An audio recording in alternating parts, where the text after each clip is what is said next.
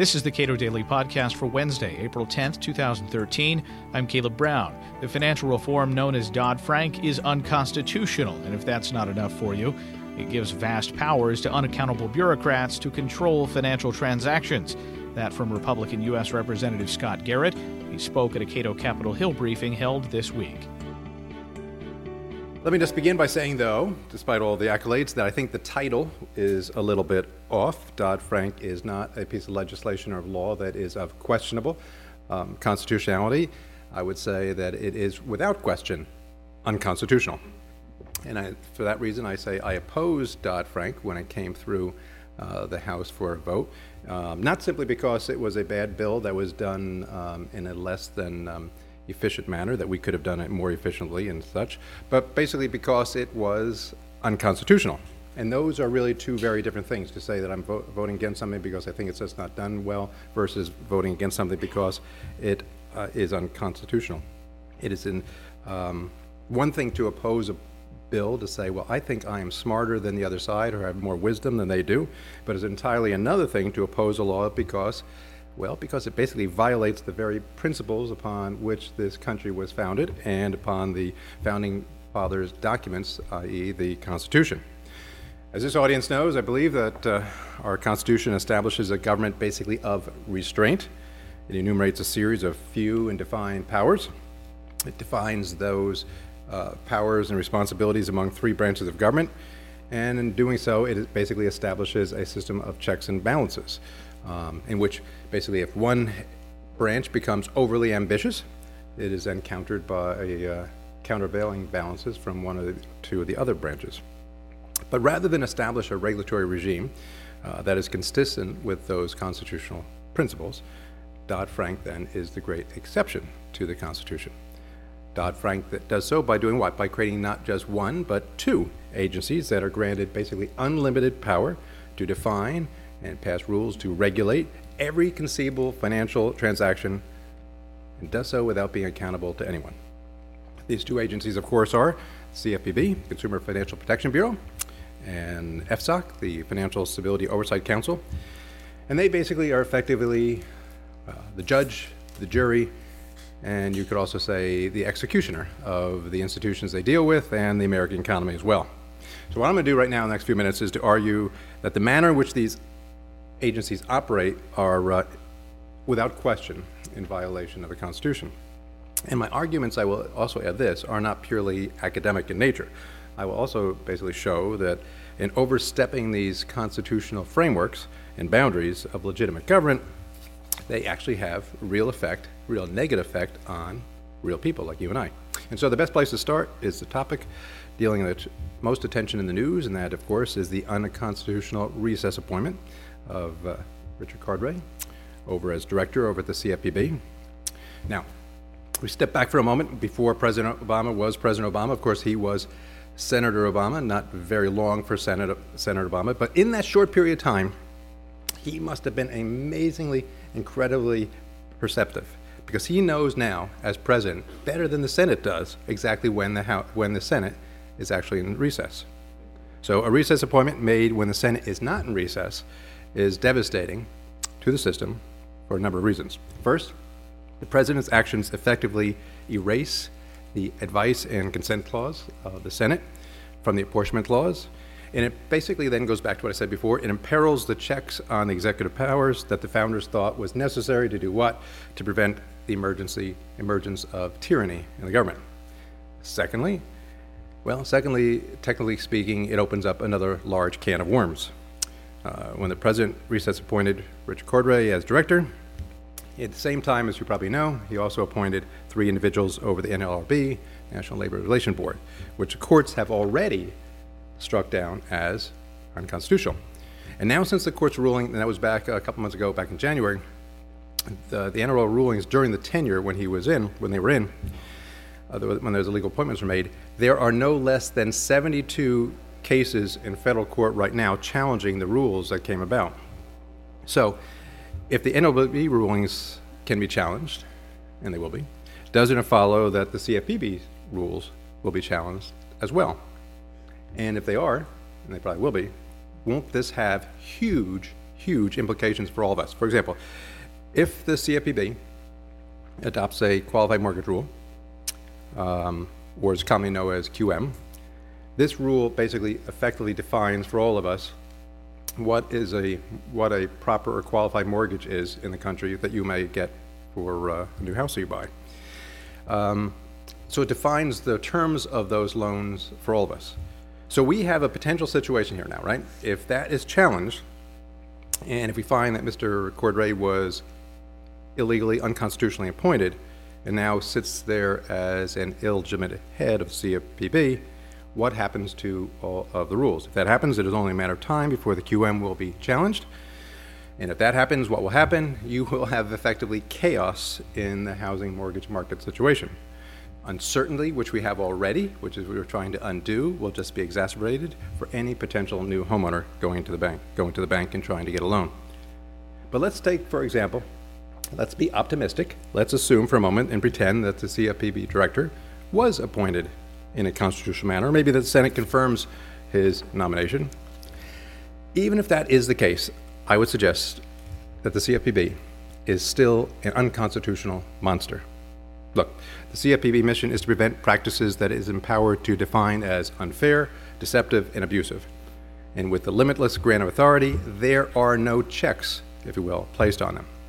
Secondly, it is well known that the CFPB nullifies Congress's greatest power as part of a check on the executive. And you're all asking yourself, what is that great power? The power of the purse. It was James Madison who called the power of the purse and the powers that Congress has the most complete and effective weapon we have. Now, Dodd-Frank basically disarms that weapon by funding the CFPB. How? Through the Federal Reserve. They simply have to ask for the money, and the Federal Reserve gives it. It does not go through the regular appropriation process in Congress. Add all that, and there's even more problems. The CFPB director is exempt from executive branch oversight. While the director is appointed by the president for a 5-year term, he can stay on there basically indefinitely if no successor is confirmed in the Senate. And the director can be removed only under strictly limited circumstances and not for anything but for policy reasons. So you take all that, you take the fact that CFPB is headed by a singular regulator with unlimited power, is not accountable to the legislative or the judicial branch, and cannot be removed until the Senate confirms someone else. There's a problem. On top of that, I would also stress that this is not simply an academic exercise, as I said at the very beginning. It is worth noting the consequences that result from Dodd-Frank's violation to the Constitution go in other areas as well. Let's take, for example, the one of salaries. As of right now, there's almost 1,000 people working over the CFPB, 958 to be exact. 577 of them, over 60% of the entire staff, make over $100,000. 20% of them make over $150,000. 5% of them make over $200,000. Lest we forget that people working in the cabinet for the president make less than that, $199,000. Now, you might think, well, that's all necessary in order to get people over there working with great talent. But just mind you this, and hopefully it will not be a rush to the door. Summer interns working at the CFPB can make, on an annualized basis, $40,000, which is more than a lot of people, as you know, working on the Hill right now. But really, when you stand back, you think, should this surprise any of us? When you give an agency immense powers to achieve an all-encompassing mandate with no one basically watching over them, where there are no consequences for the actions, the CFPB clearly feels justified in doing what we might here think is outrageous. And this is what results from a lack of accountability. And if that frightens you at all, there's more, as I say on late night TV. Title I of Dodd-Frank creates the FSOC, which is charged with acting as a systemic regulator, preventing too big to fail, and of course they will prevent all future bank failures in this country.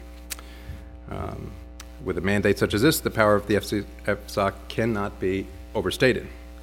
See, the FSOC has the statutory ability to promulgate its own rules and regulations, as well as the authority to decide which non-bank financial institutions would be subject basically to them going out and seizing them. Additionally, FSOC is empowered with the ability to control the activities of any financial institution simply by a 2/3 vote of its board. Now, if that sounds unconstitutional to anyone in the room, you are not alone. It must have sounded unconstitutional to the drafters, the people who wrote the bill, because when they wrote it, The way they wrote it was they said the court would not be authorized to review the rules on which the FSOC interprets their Dodd-Frank going forward. So we knew all along that Congress had to do to enact unconstitutional law was difficult. Now we know the easy way to do it. Just pass a bill and say in the bill that the courts cannot rule it unconstitutional, and there you have it. It took us 225 years how to figure it out. Dodd-Frank made us be able to get beyond the Constitution just by sticking it in legislation.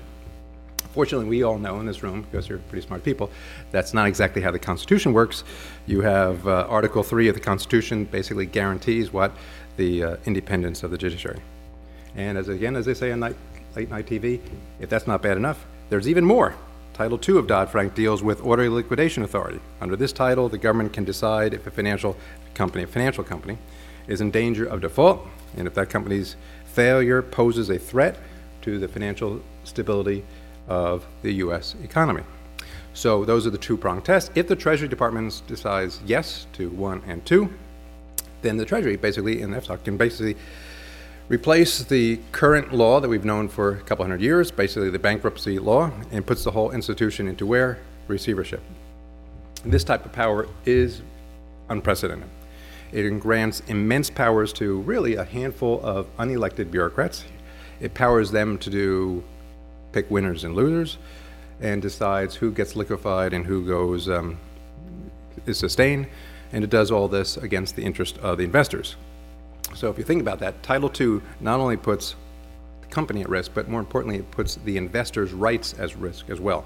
It eliminates any meaningful judicial review and due process. So once the liquidation process begins, the company, by the Treasury Secretary, the company has 1 day, 24 hours to convince a federal judge that this should not happen. And if the company, their lawyers, unable to do this Herculean task, liquidation process will begin, even though an appeal is pending. An appeal, of course, can take days, weeks, or months. Meanwhile, it's all being liquefied. And on top of that, and for good order, Dodd-Frank prohibits the courts from reviewing whether the Treasury decision was constitutional or even necessary to protect the financial stability.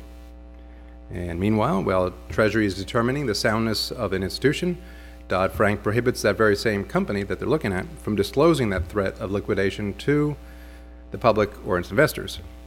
So if you think about all that, you may say this is an attack on investment in this country, and it is. It's also an attack on the investors.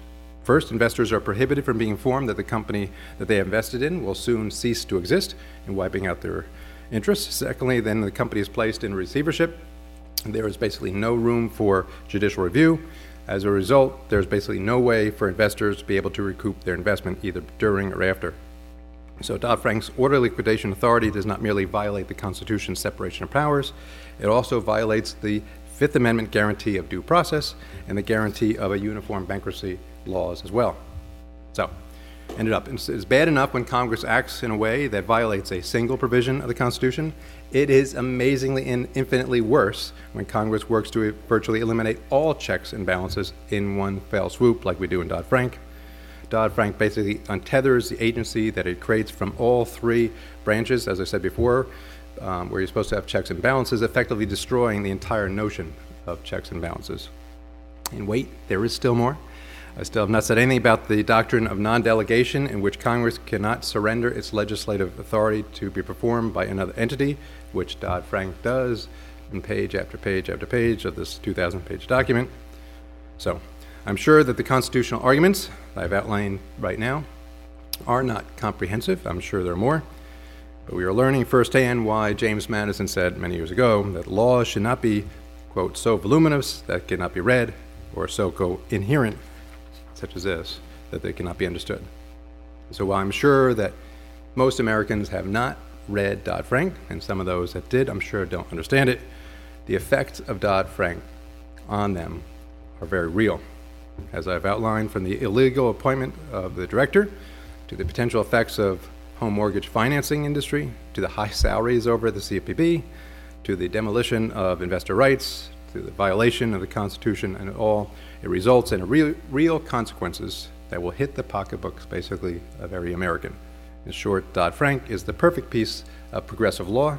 It removes the people's representatives from the policymaking decision and in their place and trust their unaccountable so-called experts that we have down in Washington with unlimited control of the economy. Scott Garrett is a Republican serving in the U.S. House. He spoke at a Cato Institute Capitol Hill briefing this week. You can watch the full event at our website, cato.org.